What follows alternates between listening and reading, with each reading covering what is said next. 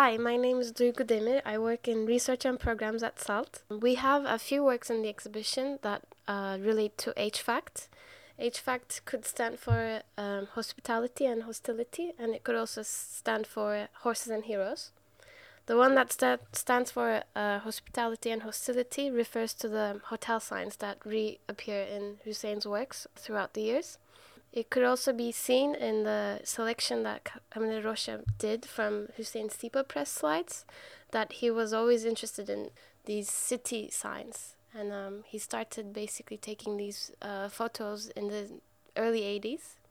And then they became works, firstly in his Capacities work that he showed at the Sao Paulo Biennial in 98. And then it developed into photographic installations and then later into actual hotel signs. Hussein Abtekin participated in Manifesta in Spain in 2004, and his hotel signs were installed on the streets in San Sebastian. And a few days after they were installed, unfortunately, they were vandalized. And even though it's really upsetting for the artist, also because they weren't insured, in the end, he wrote that it worked out well because it touches upon the idea of hostility as well as hospitality.